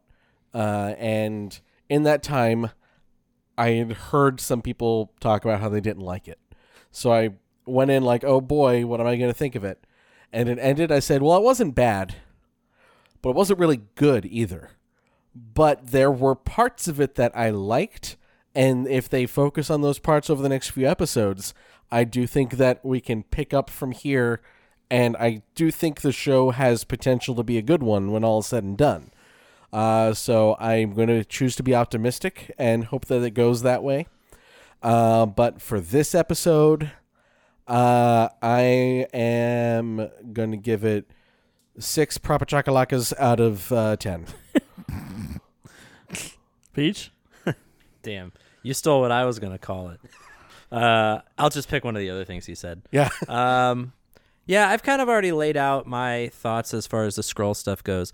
I'm optimistic, or I'm cautiously optimistic, but I'm also like, in the back of my head, just really hoping that they don't abuse this whole Skrull plot thing now or going forward. Because if they conclude whatever this story is, and they don't finish up the plot, we could end up seeing things in the future now that Skrulls doing this has been introduced as a concept in the actual MCU. We could see that plot that you're very afraid of happening. Yeah. You know what I mean? So, and also this, but specifically on this first episode, it was fine. A very intro episode as far as setting things up and introducing characters and whatnot. But I don't think it was anything to write home about. So I'll give it 7 pepperoncinis out of 10. Yeah, I think I lean a little bit more towards to Peach as far as I didn't love the episode, but he gave it a way higher score than Chris. Yeah, which is interesting. Not way higher, just 1 point. Interesting. It's not what I expected. If it's been any secret so far this episode, I didn't love this one. I'm not a big fan of it so far. I thought the episode was fine, but I don't know. I think some of the trappings of what Marvel has done with their TV shows are starting to show for me a little bit, and I don't know if I necessarily enjoy it. And I think because it is a collection of some of the characters I don't necessarily care about as much, it's starting to show itself a little bit more. I don't particularly I like Nick Fury just fine. Does he need to carry an entire show? Probably not, but maybe this is exactly what Disney Plus is there for Nick Fury to get his own show and not necessarily a movie. Who knows? All of that being said, I'm going to give it 5 How I Shot Your Aunt out of 10. Damn. Wow. Wow. Yeah, I will say my score in regard to you saying it was different than Chris's, like that's my optimistic score. I think, and I don't ever do this, but if this show ends up doing the thing that I'm afraid of it doing, I would go back and knock this down. Because if they're setting all this, love comes around. Yeah. if they set this up to do a shitty thing, then the stuff that they set up is going to mean a lot less. You know? All right. I think we have a banger of a recommendation section. Recommendation jingle. Yeah. We do? I think we do. I think there have been some hits lately. Yeah. And I think each of us could probably talk about one of them and probably talk about it for way too long. I know 2 out of 3 of these things. I'll talk about the third one because it's a very recent one. Okay. But how do you know which thing I know about? Because one of them is very, very popular. I'll let Chris go first. Because you assume I'm going to talk about it. Well, I'm going to assume you're going to talk about the one that I think you're going to talk about, and okay. I know which one you're going to talk about. I don't. Yes, you do. I actually have 2 recommendations. I'll be... Okay. Yeah. The one that you're not going to expect. I saw Asteroid City yesterday. Oh, okay. Up until a couple days ago, I had never actually seen a Wes Anderson movie. And Thursday night, I rented and watched Grand Budapest Hotel. And that's going to be my actual recommendation because I loved that movie. This is not what he thought you were going to recommend. Yeah, well, I'm going to talk about it a little bit next. Don't worry. Yeah, so I'm going to recommend Grand Budapest Hotel, which was just absolutely hilarious. And it has Flash Thompson playing a young version of Khonshu because Tony Revolori plays young F. Murray Abraham in it. But yeah, that was very good. And Asteroid City, which is weird as hell, but I really liked it a lot as well. I saw that yesterday. I really enjoyed that. But the thing Eduardo assumed I was going to talk about, I have spent most of my free time for the past month or so playing The Legend of Zelda Tears of the Kingdom. It is a game I have looked forward to for a long time because Breath of the Wild, the previous Zelda game... Stone Cold Steve Austin's favorite Zelda game. Yeah. Yep. Oh, yeah. Well, it was my favorite Zelda game as well. Stone Cold said so. Yeah. He did. He literally did. Oh, yeah. I'm not making this up. No, he that's did true. Say no, that. I just wanted to say Stone Cold said and so. He's been playing Tears of the Kingdom, That's the bottom too. line. He has been playing Tears of the Kingdom. Yeah, he's legitimately like a huge Zelda fan. But yeah, Breath of the Wild was one of my favorite games of all time. I thought it had just such a great sense of exploration and openness to it. And I've been a fan of the Zelda series for a long time as well, of course. And I thought, wow, that's going to be hard to top. And oh my God, Tears of the Kingdom is so much better than Breath of the Wild. I cannot believe that I could say that. But I'm not even done with it yet. I'm about 190 hours into this game. Jesus wow. Christ. And I have done 3 of the 4 main sections so far. Holy shit, because dude. I have just been... you can play this game however you want. There's but just like the Breath of the Wild, there's hour, 2 hours tutorial section that you start with where you learn your new abilities for this game. And the new abilities in this game are great. One of them is called Ultra Hand, where you can just kind of pick up and move anything you want, and you can attach those things to other things and build stuff. Another one is called Fuse, and you can fuse stuff to your shields and your swords and other weapons, and to your arrows as well. So, like, you can the joke that everyone has been talking about is how you can stick a piece of meat on the end of your arrow and shoot a meat arrow. But there are so many different items you can use to, like, enhance your weapons. You can go into a dark cave, and there are these plants called bright blooms that light up. You can attach that to your arrow and shoot at the wall, and it will stick the bright bloom to the wall and now light up that room you're in. You can also just choose to throw any item in your inventory as well, which is such a fun addition to the game. I was playing it, and I came on this camp, and there are these explosive barrels, so I just picked up a piece of fire fruit and threw it at the barrel and blew it up. Didn't even have to use an arrow or anything. It was so much fun. There's another one called Recall, where you can rewind something that has moved. And then Ascend, which I did not think was going to be very interesting and ended up being one of my favorite things, where you can just ascend through basically any ceiling up to a certain height. Like, if it's too high, you can't. But you can use that to get out of caves. You can use it to get up onto platforms. And it just adds a lot to the mobility of the game and the different ways you can traverse the land.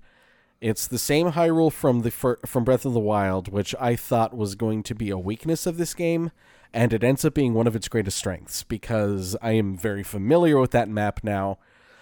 So when they change things about certain places, it's like a fun surprise, like, oh, I wonder what's happening at this place that I've always liked to go to, that I remember from the first game. How have things changed? Because it's set like 10 years after Breath of the Wild or something like that. Mm-hmm.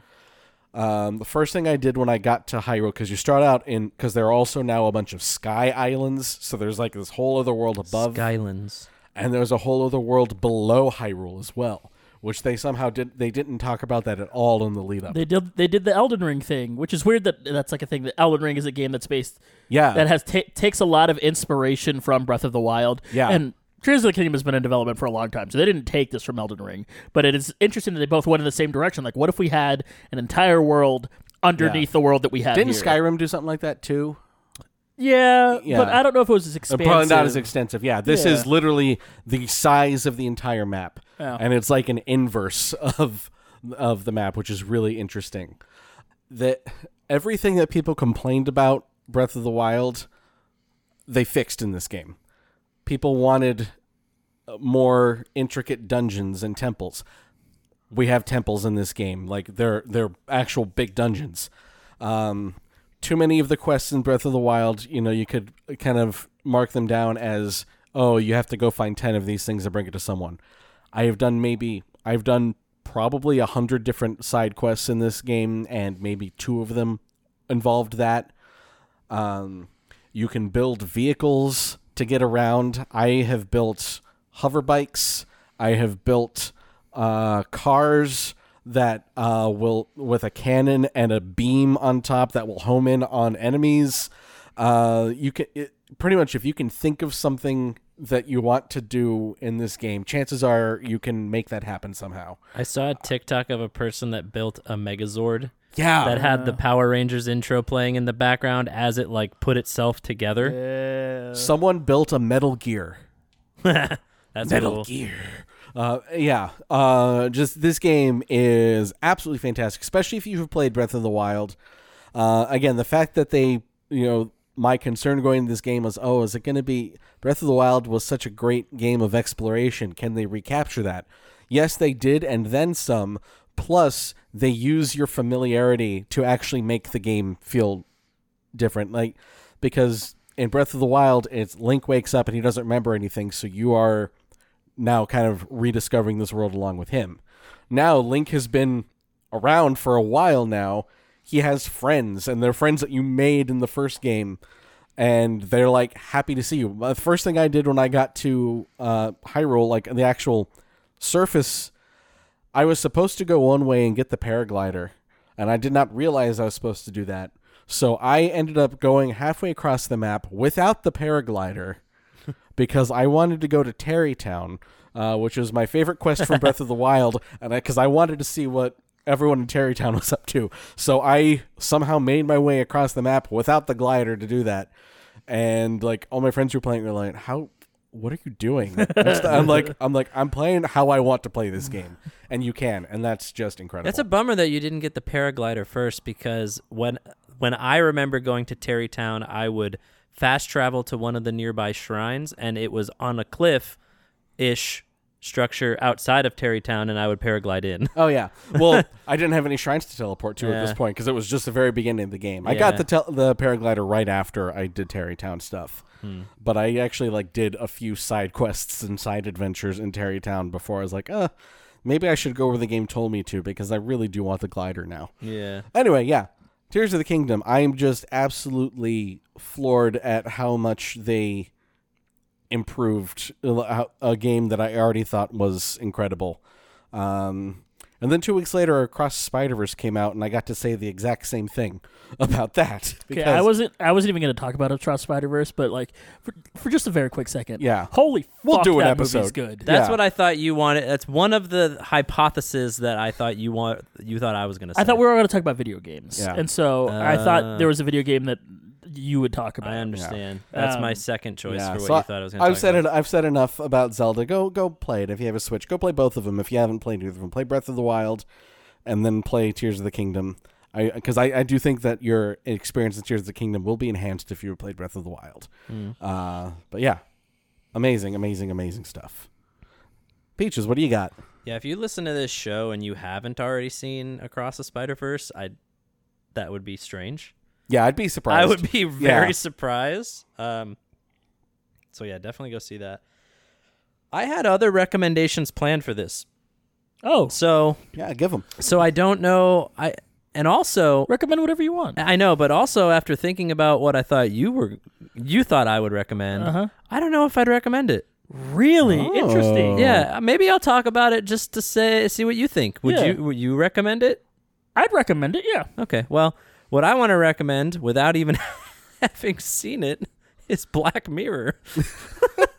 Because the new season of Black Mirror just dropped. Oh, sure. And I've always been a big Black Mirror fan. I'm working my way to the new episodes by watching all the old ones again. And man, that show just has some fucking bangers in it.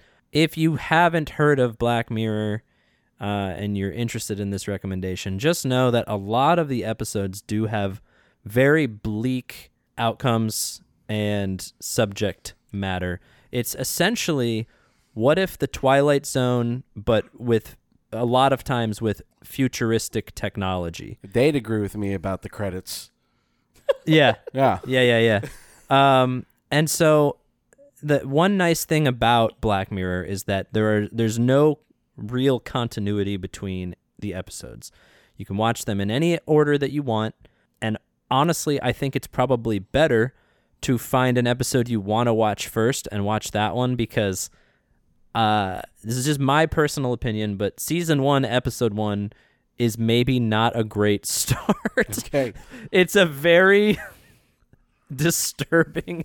I mean, most of them are a little disturbing, but it's disturbing in a very realistic way, because it is not an episode that utilizes futuristic technology really to tell a story. It is just a concept that is very not great. Without spoiling it, it's not. I wouldn't recommend starting. We actually had a conversation about this in our group chat recently of what episode we believe would be the best one to introduce people to with Black Mirror. The one that I thought was the episode called White Christmas. It's season 2, episode 4. It's got John Hamm as one of the main characters. Oh. This show has in every episode, it has some great actor that's just been in shit and you recognize them. Almost every single one of them has some standout person or people in it. So it's also cool to see all these. They're not even cameos because they're actors in the episode, but to just see all these features of people that you are familiar with. But yeah, John Hamm's in that episode. It's a lengthier episode because it was their Christmas special. And so it's like a three stories in one type episode that end up interconnecting type coolness. Bailey, when we were having the conversation, recommended season 2, episode 1, called Be Right Back, which has Haley Atwell and Domhnall Gleeson in it. Maybe I'll start with that one. Also a great episode. Also a very sad episode. Oh, good. But I am working my way toward the new season, which is season 6. I'm in the middle. I just finished season 4, episode 1 this morning on my rewatch, so I'm working my way there. Really recommend it. My second thing that I wanted to reverse recommend, what is a reverse recommendation? I've been going to a couple concerts recently. Went to a Paramore concert with these homies. Yeah. And a few weeks before that concert, I went to see Spirit Box with my friend Gumby. Shout out Gumbo. Yeah, Skater Gumby. I feel like I've missed out on a thing that I would have enjoyed more of in life. Are you trying to recommend yourself to in the past? I'm trying. Is that what a reverse recommendation is? Because the reverse, that's not what I assumed. The reverse recommendation is me saying, I wish I would have spent more of my life going to concerts. I want to start going to more concerts. There are definitely bands that put on better live shows than others. If you have recommendations for good bands that perform live, please tell me. I see. Through whatever method you'd like to get in contact with this podcast, who puts on a good live show.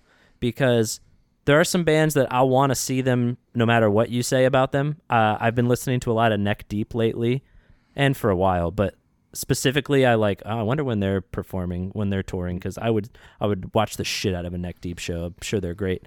But yeah, if y'all have any and most of you that are listening don't have a clue what music I like. So it's a weird thing to ask because you don't know what music I like, but if you know of any bands that put on a killer show, let a dude know.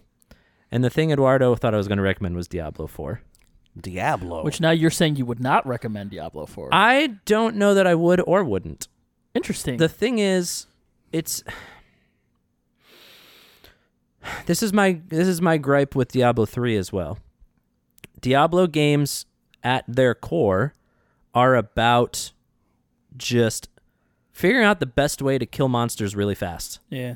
And once you do that, the game doesn't change. Yeah. They do add stuff once you get to the end, but the core mechanic of the game is still find the better gear, put it on, change your build to adapt to the better gear, kill the things faster.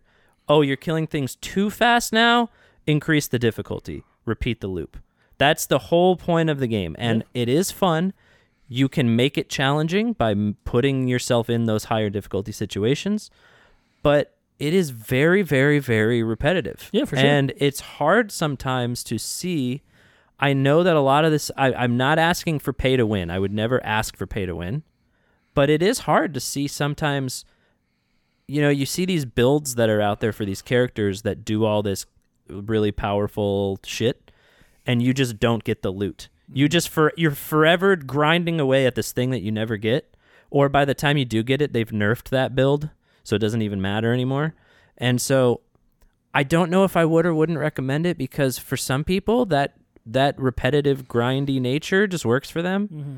And for others, it's more of I can do this for a little while and then I don't want to do it anymore. Sure.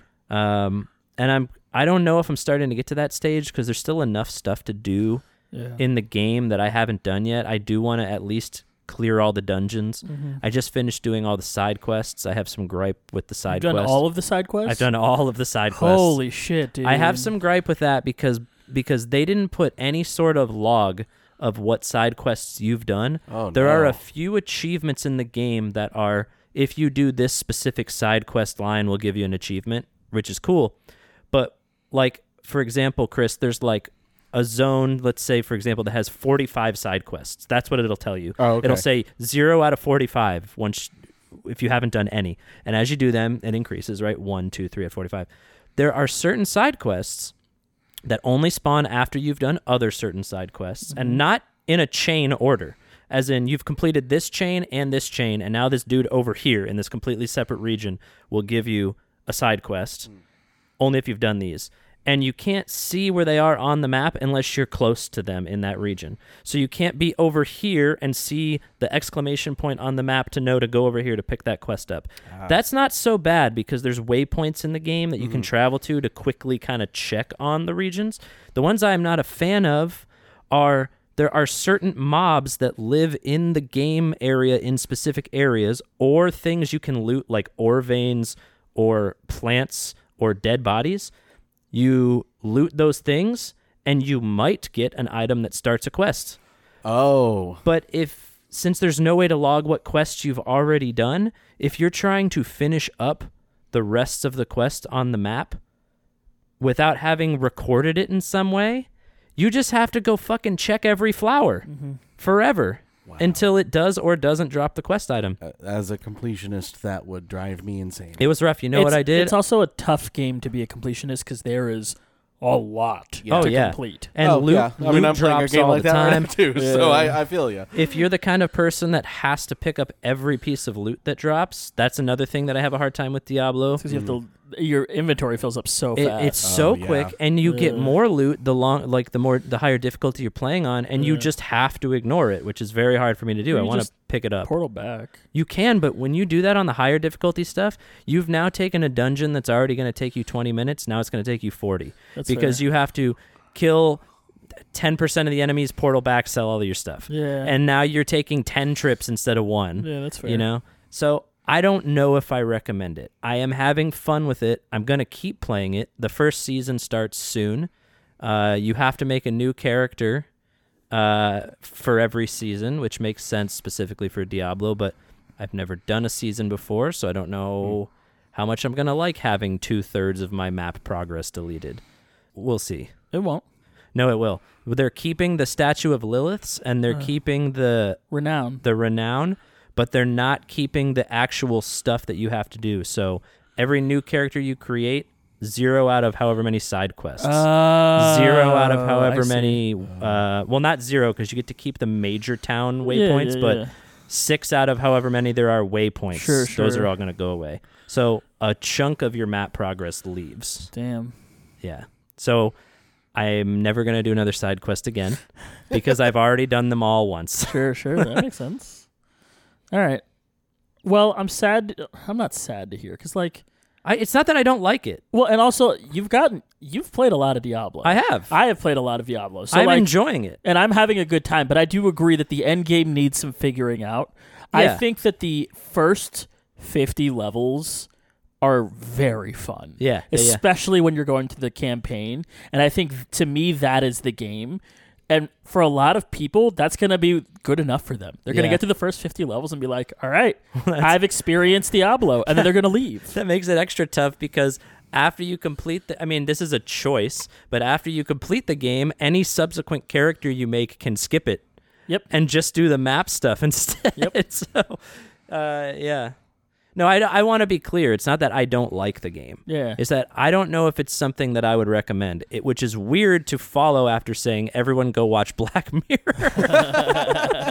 Because Black Mirror is so fucked up. But I feel like chances are, with the description you gave the game, listeners will now know if that is something that they would like to try or not. Sure. Yeah. I think that was a fair way to talk about something, with the caveat that it is not for everybody. You know what it might also be? I did pick the character that is said to be the toughest grind. Yep.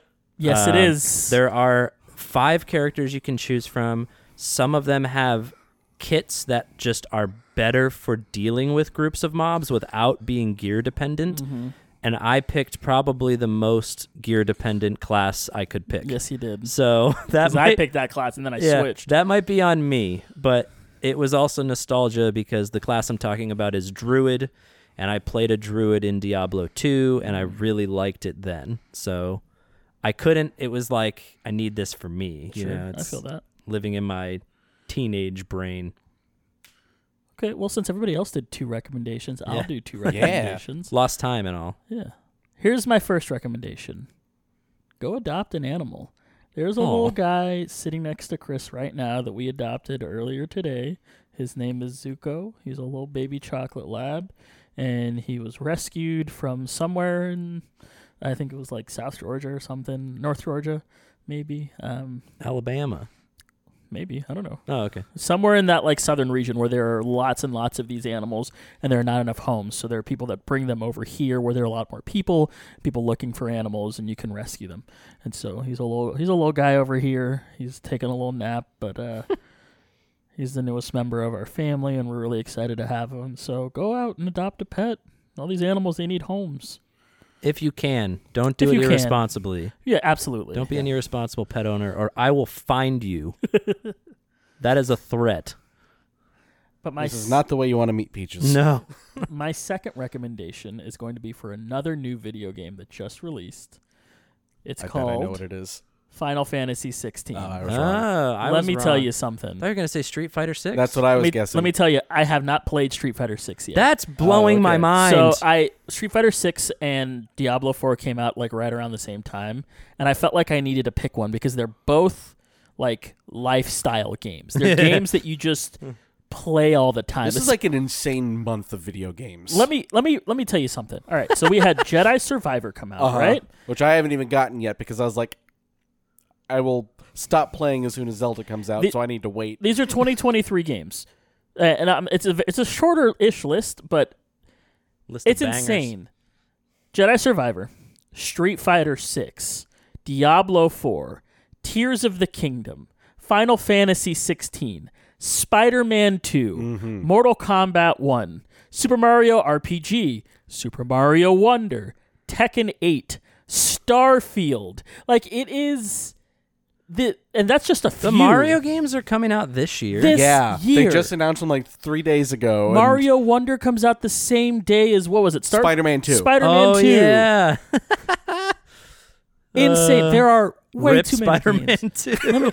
I know. Sorry. What's going to happen is we're going to get both games, and Angela and I are just going to be switching off. You want to play Mario now? Okay, yeah, I'll take over Spider-Man You for a know bit. how much I love both of those, but I have the Mario tattoo, so... Yeah. I gotta be... I think I'd pick Spider-Man. Yeah? Because I feel like Mario... I need to know what's happening in Spider-Man. That's fair. Mario's not going to have a story. Right. Mario's, if it does, you don't care if it's spoiled. Mario will be there when I get to it. I need to know what's going on in Spider-Man. Yeah. And I'm so excited for Mario RPG because that, for a long time, that the original Super Nintendo one was like my favorite game of all time. I've never played it, and I've always wanted to, but like, how do I put this? The game looks like a butt. So I didn't, I don't have like as much. Yeah. You went back and played Final Fantasy VII? I played some of Final Fantasy That looks like VII. a butt. I played with a bunch of mods that made it look a lot less like a butt. Oh, okay. Mario RPG looked great for its time, but it also was a Super Nintendo game that released, I think, the same time the N64 came out. Oh, it was late in the... Yeah, it was very late. All right, so speaking of RPGs, yes, Final Fantasy 16. I would say, including the prologue that I did, I'm about 5 hours in. So far, it's incredible. It's so fun. The story is very, very engaging. I was playing last night. I was on the edge of my seat, being like, "Oh my god, what's happening? No way!" And so, for those that don't know, Final Fantasy, every iteration of Final Fantasy, every numbered game is a completely different story. They have a lot of the same elements, so they'll have a lot of there's a character named Sid in every game. They've got chocobos in every game, but the worlds are different, the rules are different, everything is different with every single game. In this game, all of the summons that are normally in Final Fantasy 16 are these things called icons, and there are people that can basically turn into the summons. Oh, that's and there are only a certain number of them. And you play out a few of these. They're like fights between these two things. The first one you'll see is a fight between Phoenix and Ifrit, which is a very, very, very cool fight. Oh, the two icons are fighting. You're not battling them? No, you are. I don't want to spoil too much, but you are fighting. I mean, and the very first thing you do is you do that fight. Okay. But yeah, it's like a kaiju fight almost. It is. It's very, very cool. The story is incredibly engaging. It's very clearly, in my opinion, inspired by Game of Thrones. Okay. It is. It seems like a very clear source of inspiration for this Final Fantasy. It is very dark. It is more gruesome than I think any Final Fantasy has ever been, and I wouldn't call it very gruesome, but comparatively to all of the other Final Fantasies, it's fairly gruesome. Now, that's not to say that some Final Fantasies don't have dark stories. Final Fantasy X has a very dark story. Yeah. But this one is... What do you mean? What? It's not that dark. It's a pretty dark story. It's not. 6 is pretty dark. It's JRPG dark. I would say this one is very dark. Okay. The combat... I said that with immediately the intention to say the story of Final Fantasy X, and I was like, maybe I shouldn't. It's kind of an old... That is the darkest thing you can think of, yeah. Final Fantasy 16, the combat is a departure for the series. So it hasn't had turn-based combat in a little while, but they had sort of been doing this like Final Fantasy 15 style combat, which is bad, not engaging, in my opinion. Not fun. Final Fantasy 16's combat was done by one of the developers of Devil May Cry. What? And let me tell you, it is way better. It is very good. It's a lot more interesting. I will say it starts off very simple. So it starts off, I wouldn't say it's similar to Final Fantasy 15, but it starts off simple, and then as you're playing, it adds elements and adds things, and the complexity then starts to open up as you play. I think that's good. If they're gonna stray away from the turn-based system of the first several games, you might as well go far enough to make it not some stupid hybrid. Right. Yeah, what was the 15 combat like? Bad. It was you it was kind of like you basically just press square over and over and over again. Yeah. And the game sort of played itself. It almost felt like. Which was weird because the game before that, which is not the non-MMO game before that, which was 13 used a system called Paragon, I think it was called, where you assign roles to the characters and then... No, Paradigm. I'm sorry, not Paragon. Paradigm. You assign one of 6 roles to the characters. So one of the roles was like an attacker. I'm not saying the actual names. I'm saying like what that does. Sure. There was like an attacker, a defender, a healer, a buffer, a debuffer, and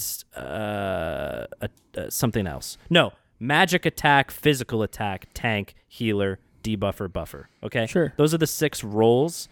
And you say like, all right, I want lightning to be an physical attacker. I want snow to be a tank. And I want hope to be a healer. You set that up as a preset, and then when the battle starts, you don't actually press anything. You just switch between all the presets you've created. So these guys are auto-battling as a attacker, tank, and a healer. Well, now I need them all to tank because I can see that the enemy I'm fighting is going to do a big damage thing. So I'm going to switch the paradigm to 3 tanks.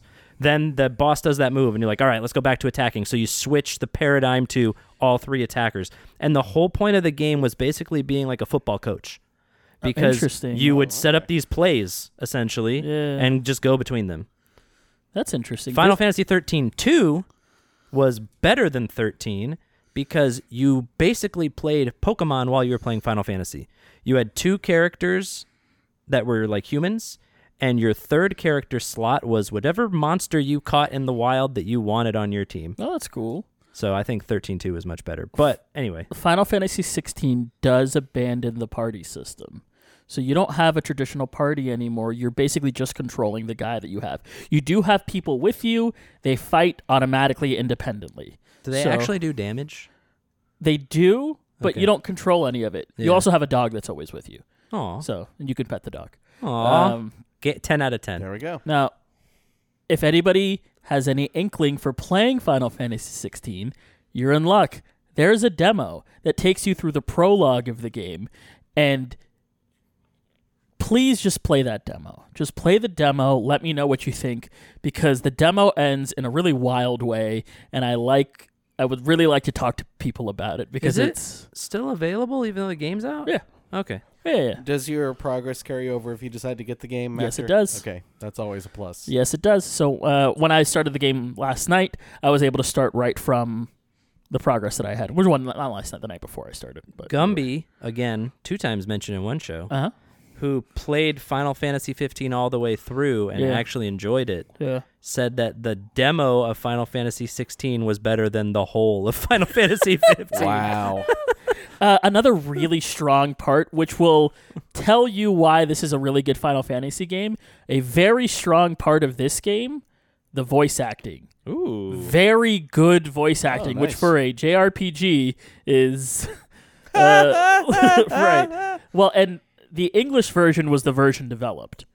Oh, interesting. People... what the developer said was if you're in Japan, to play the game in English with Japanese subtitles. Oh, interesting. So like reverse anime type, like. So the game was developed being in English. I don't remember the parts of 15 that I played voice acting being bad. I think one of the characters was maybe a little bit too dramatic. I wouldn't say that the other ones are bad. This one is good voice acting. Yeah. That one's probably like neutral. This is good. Yeah. Okay. So yeah, highly recommend. Man, this recommendation section took a really long time. Just as long as the podcast. I know. Yeah.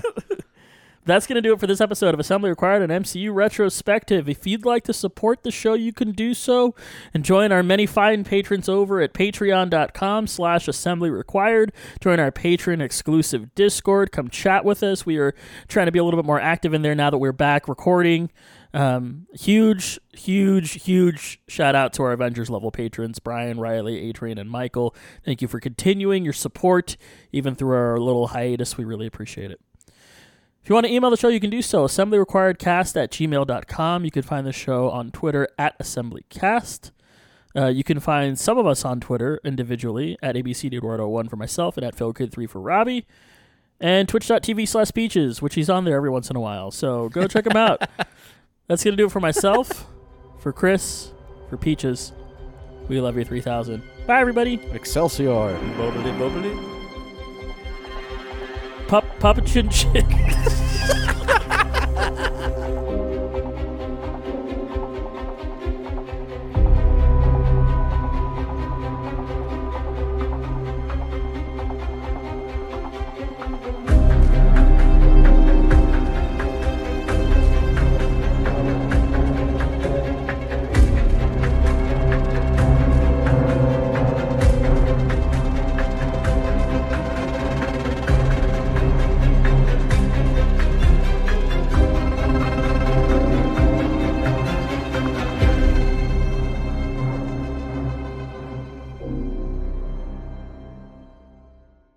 You might not know this, but if an Italian doesn't eat at least one thing that is bread and cheese and garlic, every couple days we do start to lose our power. That makes sense. Shit. That's why your blood is so garlicky. Yeah. Yeah, if you start keeping the garlic away from Chris in like an hour, he's going to be like, hey, where's the garlic in here? So yeah, I'm wearing an Italian icon on my shirt. Hey. He's also from Brooklyn now? That's how they suppress their powers. They eat the garlic to suppress, He'll be making his hand gesture all day. It's called the process called deguidification. Oh, yeah. Wow. Yeah, I was wondering why there was a day that you were hungry last week and I started hearing like faint background music. Have you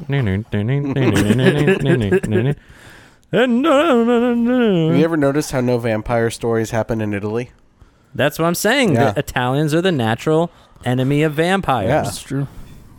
I mean, that's just a fact.